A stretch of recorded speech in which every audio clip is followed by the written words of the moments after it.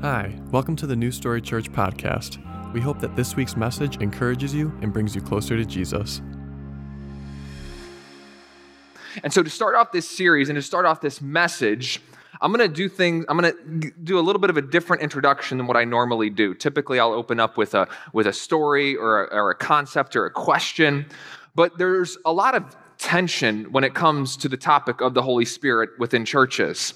And there's maybe even some confusion as well based off of different upbringings and backgrounds. And because we're a new church, there are a lot of different backgrounds and upbringings that have come into this church. And so what I want to do, I'm not going to cover everything here, but I want to give us a foundation that we're going to be working on for this series. And so I'm going to start off with what I'm going to call a 3-minute theology of the Holy Spirit.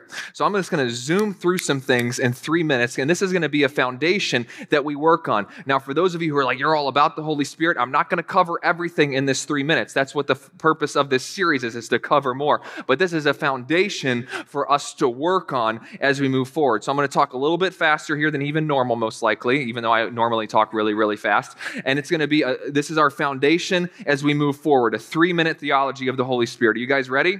You ready for this? Okay.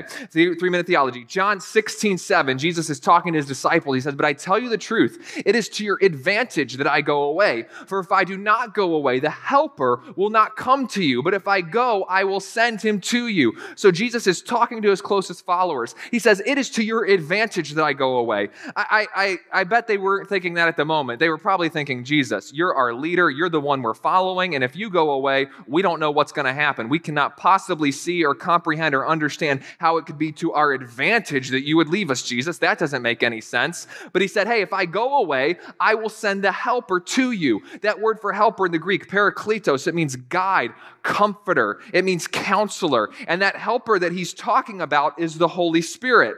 And he says, it is to your advantage that I send the Helper to you, that I send this guide to you, that I send this counselor to you, that I send this comforter to you, the Holy Spirit. He's saying it's to your advantage that I send him to you. Now, they would eventually see that, yes, the work of the Holy Spirit was to their advantage, but if they'd even looked back in the story of God and what God was communicating all throughout to his people, they would have began to know that this helper, the Holy Spirit, it truly was to their advantage that they could know him and live life with him, because with the Holy Spirit comes unique power. Because the Holy Spirit was actually present with God the Father in the act of creation. Through the power of the Spirit, God brought forth creation. Look at this in Genesis 1, verses 1 and 2. In the beginning, God created the heavens and the earth. The earth was formless and void, and darkness was over the surface of the deep. And the Spirit of God was moving over the surface of the water. So the power and the movement of the Spirit was at work within the very act of creation. The word for spirit here in the Hebrew is ruah. It means energy, breath, wind. So the energy of God, the power of God, the wind of God, the breath of God that was at work within creation is now at work within his church. But the Spirit of God is so much more than just the energy of God or the breath of God. While he is that, the Holy Spirit is God himself. And the early church understood this to be the case. In Acts chapter 5, they're dealing with some deceitful people. And Peter says this to them. Acts chapter 5, verses 3 through 4. "Ananias, why has Satan filled your heart to lie to the Holy Spirit and to keep back some of the price of the land? While it remained unsold, did it remain your own? And after it was sold, was it not under your control? Why is it that you have conceived this deed in your heart? You have not lied to men, but to God." So this is where we see the church in the very beginning equating, hey, you've deceived the Holy Spirit. You've lied to God. So the Holy Spirit is the comforter, the guide, the counselor, the energy of God, the breath of God, but the Holy Spirit is God himself. He's not just an attribute of God. He is God. And then when we read through the book of Acts, we see that Jesus ascends into heaven, and the Holy Spirit is sent in Acts chapter 2. It falls on the church, and we see the church moving in the power of the Holy Spirit. And what we actually come to learn from the writings of Paul is that the Holy Spirit lives within inside of us. God himself lives within those who are followers of Christ, as Paul writes this in 1 Corinthians chapter 3. "Do you not know that you are a temple of God and that the Spirit of God dwells within you?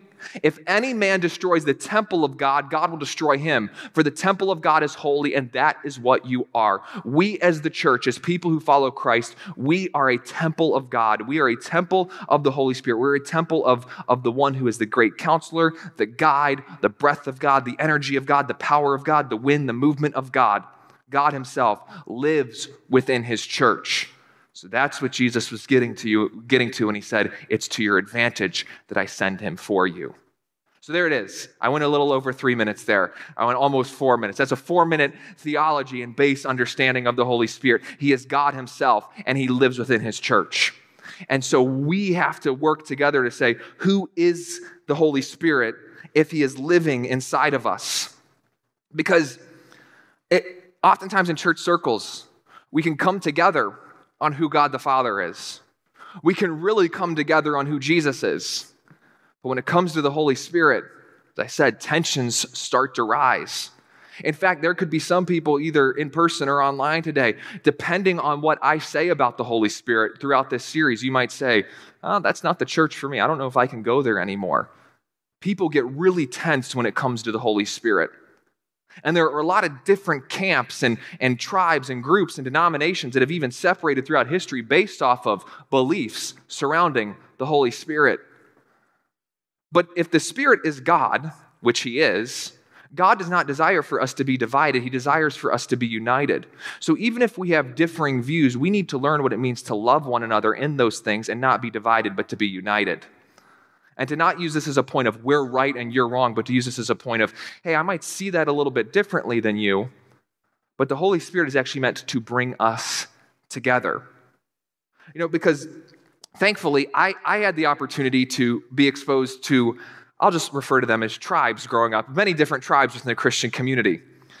And there are some tribes where the only time you ever really hear about the Holy Spirit is at the end of a sermon. And it's typically at the end of a really intense sermon. It's about hell and sin and how horrible you are and how you could end up in hell one day. And if you don't pray this prayer, you're gonna. And it's like you're just, oh my gosh, I'm really afraid right now. You're like really nervous. And then the speaker will say, all of that you're feeling right now, that's not me, that's the Holy Spirit. And you're like, oh my goodness, the Holy Spirit makes me feel horrible. And I better just do whatever I need to do so that I don't have to experience all this destruction they were talking about. And typically in this tribe, that's the only time you would ever hear about the Holy Spirit, was when you felt really bad or scared or nervous. Oh, and then they would later bring up the Holy Spirit when they were talking poorly about those crazy Pentecostals. That's what this tribe would do. Oh, those people, they're just a little crazy. They're just a little bit out there. I remember, because I was in one of these tribes for a while, and about 10 years ago, the Christian singer, some of you might remember him, his name was Carmen, and he was in the later part of his career, and he was coming to Buffalo, and I grew up with Carmen, and he had these crazy songs. Like he had this one song where it was like this Western theme where he's doing this Western shootout against Satan. And he had this guy, he's like, Satan, you're next in line. I'm going to hit you where it hurts because I'm tired of you and my family and I'm tired of you and my church. It's like, yeah, Carmen, let's do this. He had another song called Addicted to Jesus. But I was in this tribe. I was like, Carmen, he's coming. I watch him all the time as a kid. He's coming to Buffalo. I'm going to go see him. It's like 10 years ago. And one of my friends in the group said, you're not going to go see Carmen. He's a charismatic freak. So the people in this group, they will get really defensive about the Holy Spirit, and he can only do certain things, and we have to, and not everybody in this group is like that way. Some people still, but here's what I would say. If you're in this group that really doesn't talk about the Holy Spirit all that often, or you're always trying to constrain the Holy Spirit and say he can do this, he can't do that, he can do this, he can't do I would ask this question. I would ask you to ask yourself this question if this is the tribe you found yourself in. Ask yourself, have I been resisting the Holy Spirit? Ask yourself, Holy Spirit, have I been resisting you? That's just, because that's one tribe.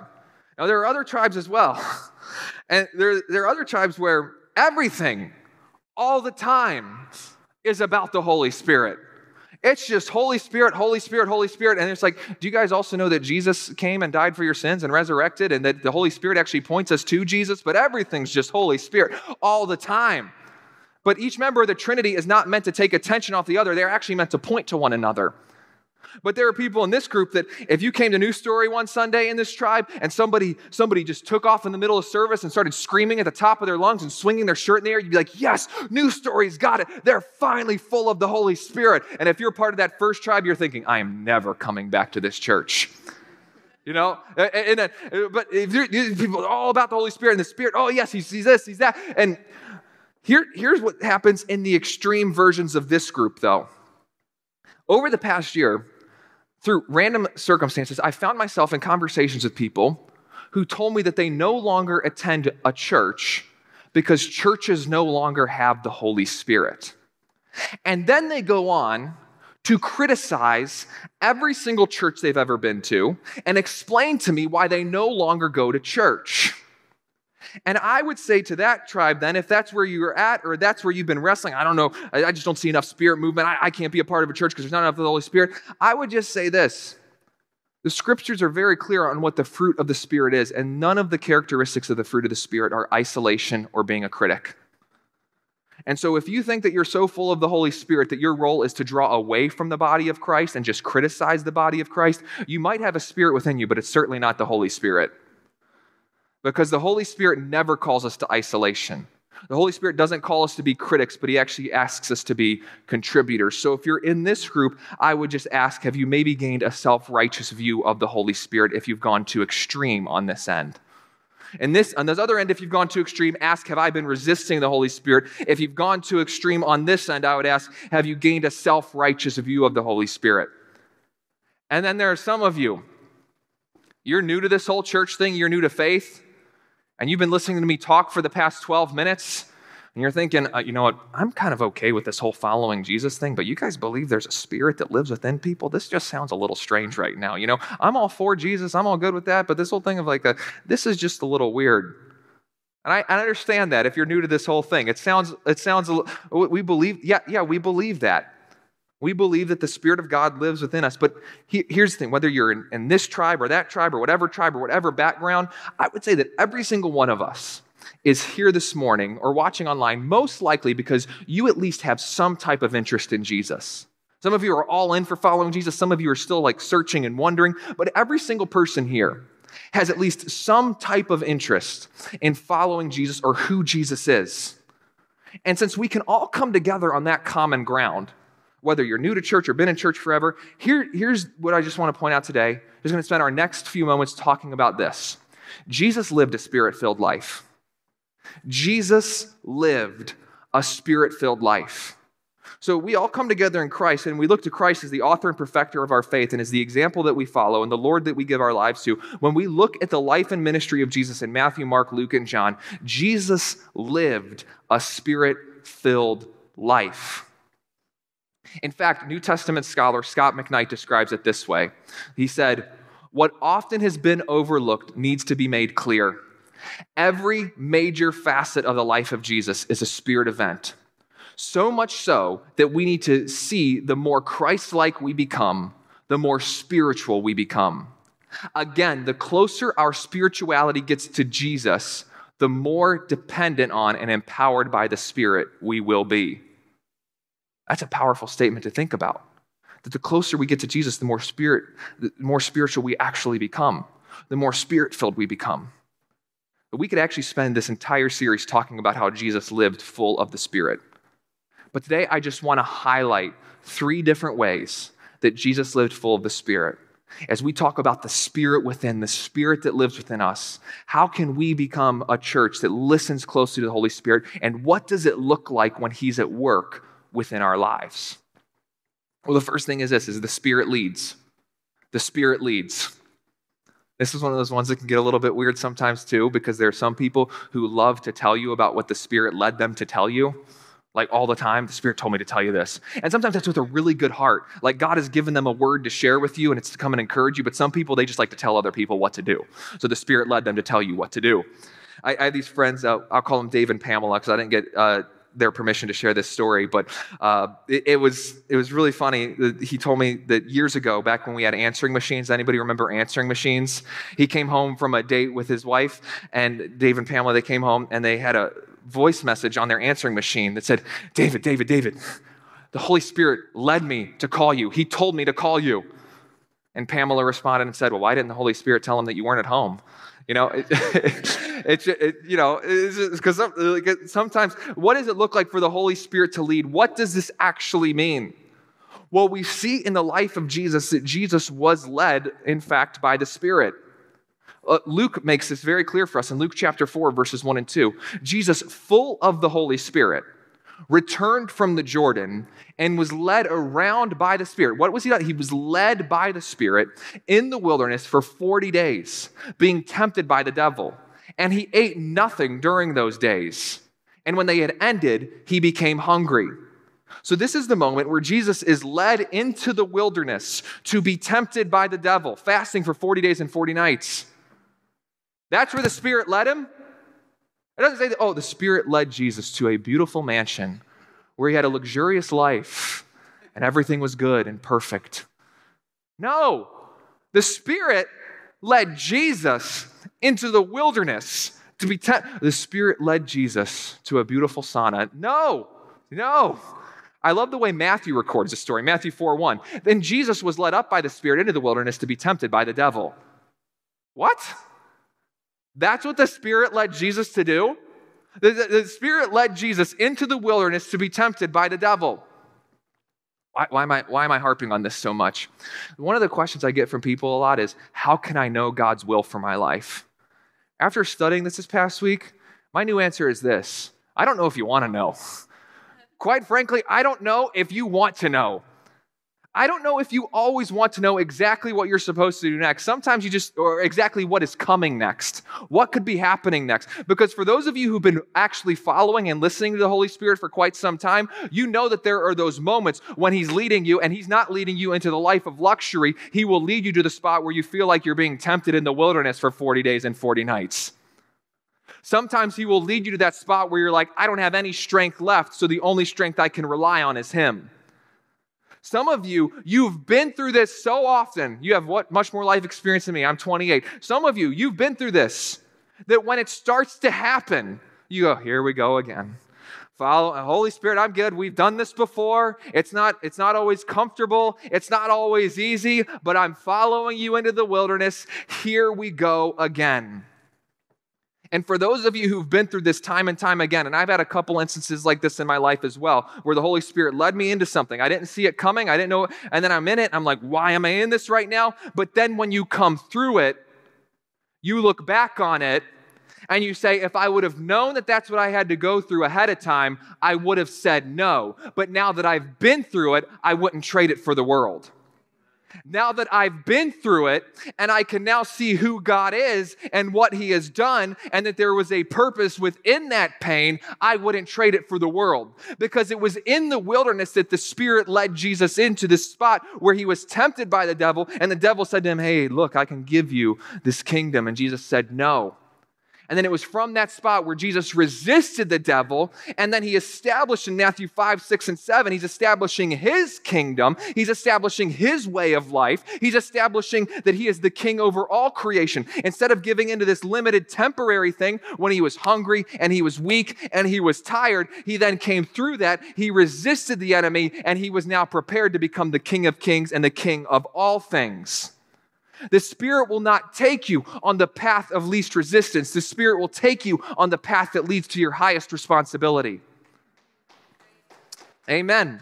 The Spirit will not take you on the path that always gives you the most comfort. He will take you on the path that opens up your greatest calling. He will take you on the path that you're saying, why am I going through this right now? Why is this happening? But when you get to the other side, you realize, oh, I went through that so that I can go forward into this. So being led by the Spirit, there are going to be times where He leads you into seasons of blessing. There are going to be times when He leads you into seasons of the favor of God is working with you. But it's developing an understanding that the favor of God is not just something that you need in good seasons, but the favor of God is what you rely on in those dark seasons. The Spirit is who you rely on because He's the one who brings you into the responsibility. He brings you into the call. And when you've resisted the enemy in that place, you are then ready to continue to follow Him to what He has that's next for you. The Spirit leads. It just may not always be where you want to go at first, but when you look back, you're going to say, it was worth it. I see what you were doing there, God. That's why Paul writes to Timothy, we have not been given a spirit of fear, but of power and of love and of sound mind. Allow the Spirit to develop that power and love. It doesn't always just come. Sometimes it's something that's developed within you. The Spirit leads. So as the Spirit led Jesus, we should seek his leading.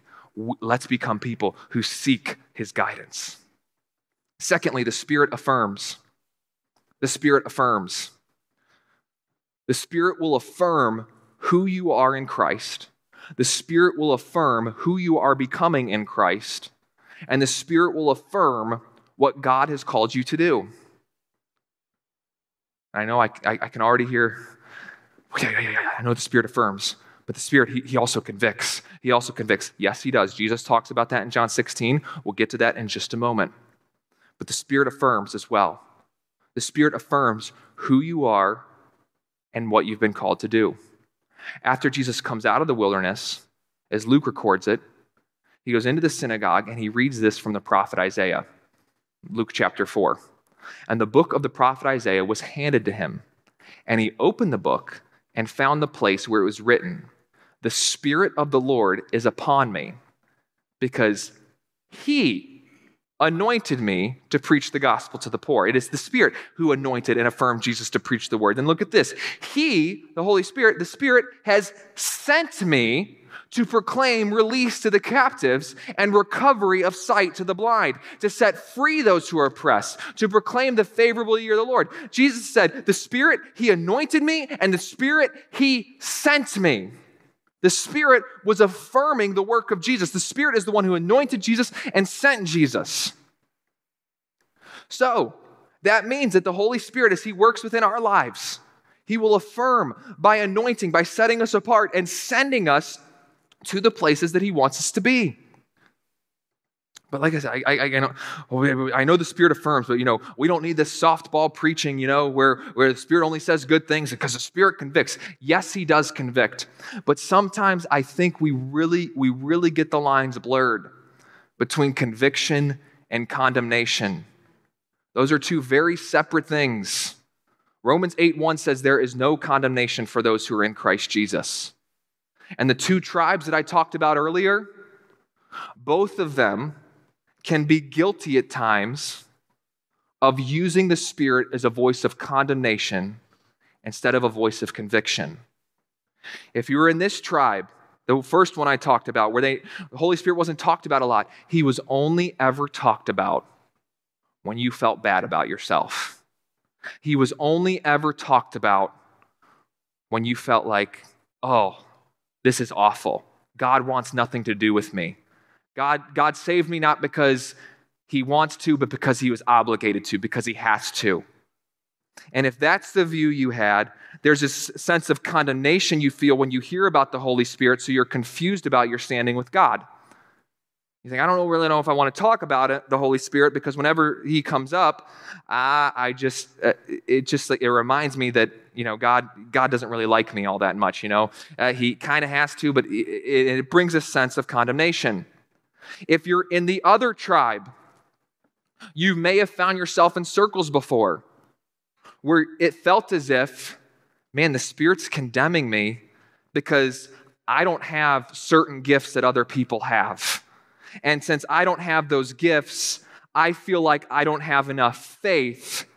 So, the Spirit must be upset with me, or the Spirit must want nothing to do with me. And don't get me wrong, I affirm all the gifts. We're going into that next week. We're going to be in 1 Corinthians 12, 13, and 14. But this gifts should never be used as a form of condemnation to make people feel like, oh, you're just not quite in yet. Oh, you just don't have enough faith. Oh, that's a sense of condemnation that actually distances people and pushes people away and makes them confused about who they are in Christ. It happens over here. It happens over here. Here's the difference between condemnation and conviction. Condemnation creates confusion. Conviction creates clarity. Condemnation will make you confused about who you are in Christ and where you stand with him. Condemnation will make you feel like, I don't really know if I can even approach him, or I must not have enough faith. I don't really know where I stand with God, so I'm just so confused all the time. It brings instability to your relationship with God. That's what condemnation does. Conviction, though, brings clarity.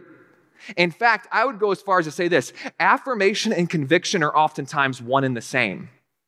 If you really look at it with the bigger picture, affirmation and conviction are one and the same. Think of it this way. Let's say you're in a moment where you're being encouraged in the Lord, and the Lord reminds you and affirms in you, you are a child of God. That's a voice of affirmation reminding of you who you are in Christ. You are His child.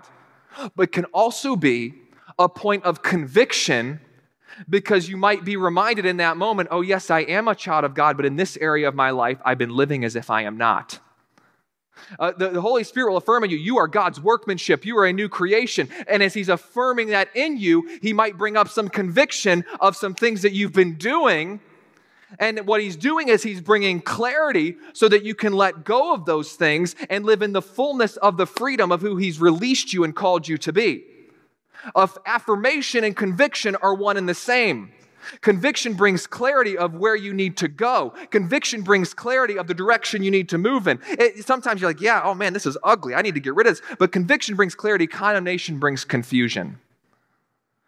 And affirmation and conviction are oftentimes one and the same, as it reminds you of who you are, it reminds you of where you need to continue to go as well. That's why Paul would go on to write this in 2 Corinthians chapter 3. Now the Lord is the Spirit, and where the Spirit of the Lord is, there is liberty, there is freedom. But we all, with unveiled faces, beholding as in a mirror the glory of the Lord, are being transformed into the same image from glory to glory, just as from the Lord, the Spirit. The Lord is the Spirit, and He's transforming us with unveiled faces. He's setting us free. The Spirit of God and living in the fullness of the Spirit is the place where you are fully free and you are fully found in Christ.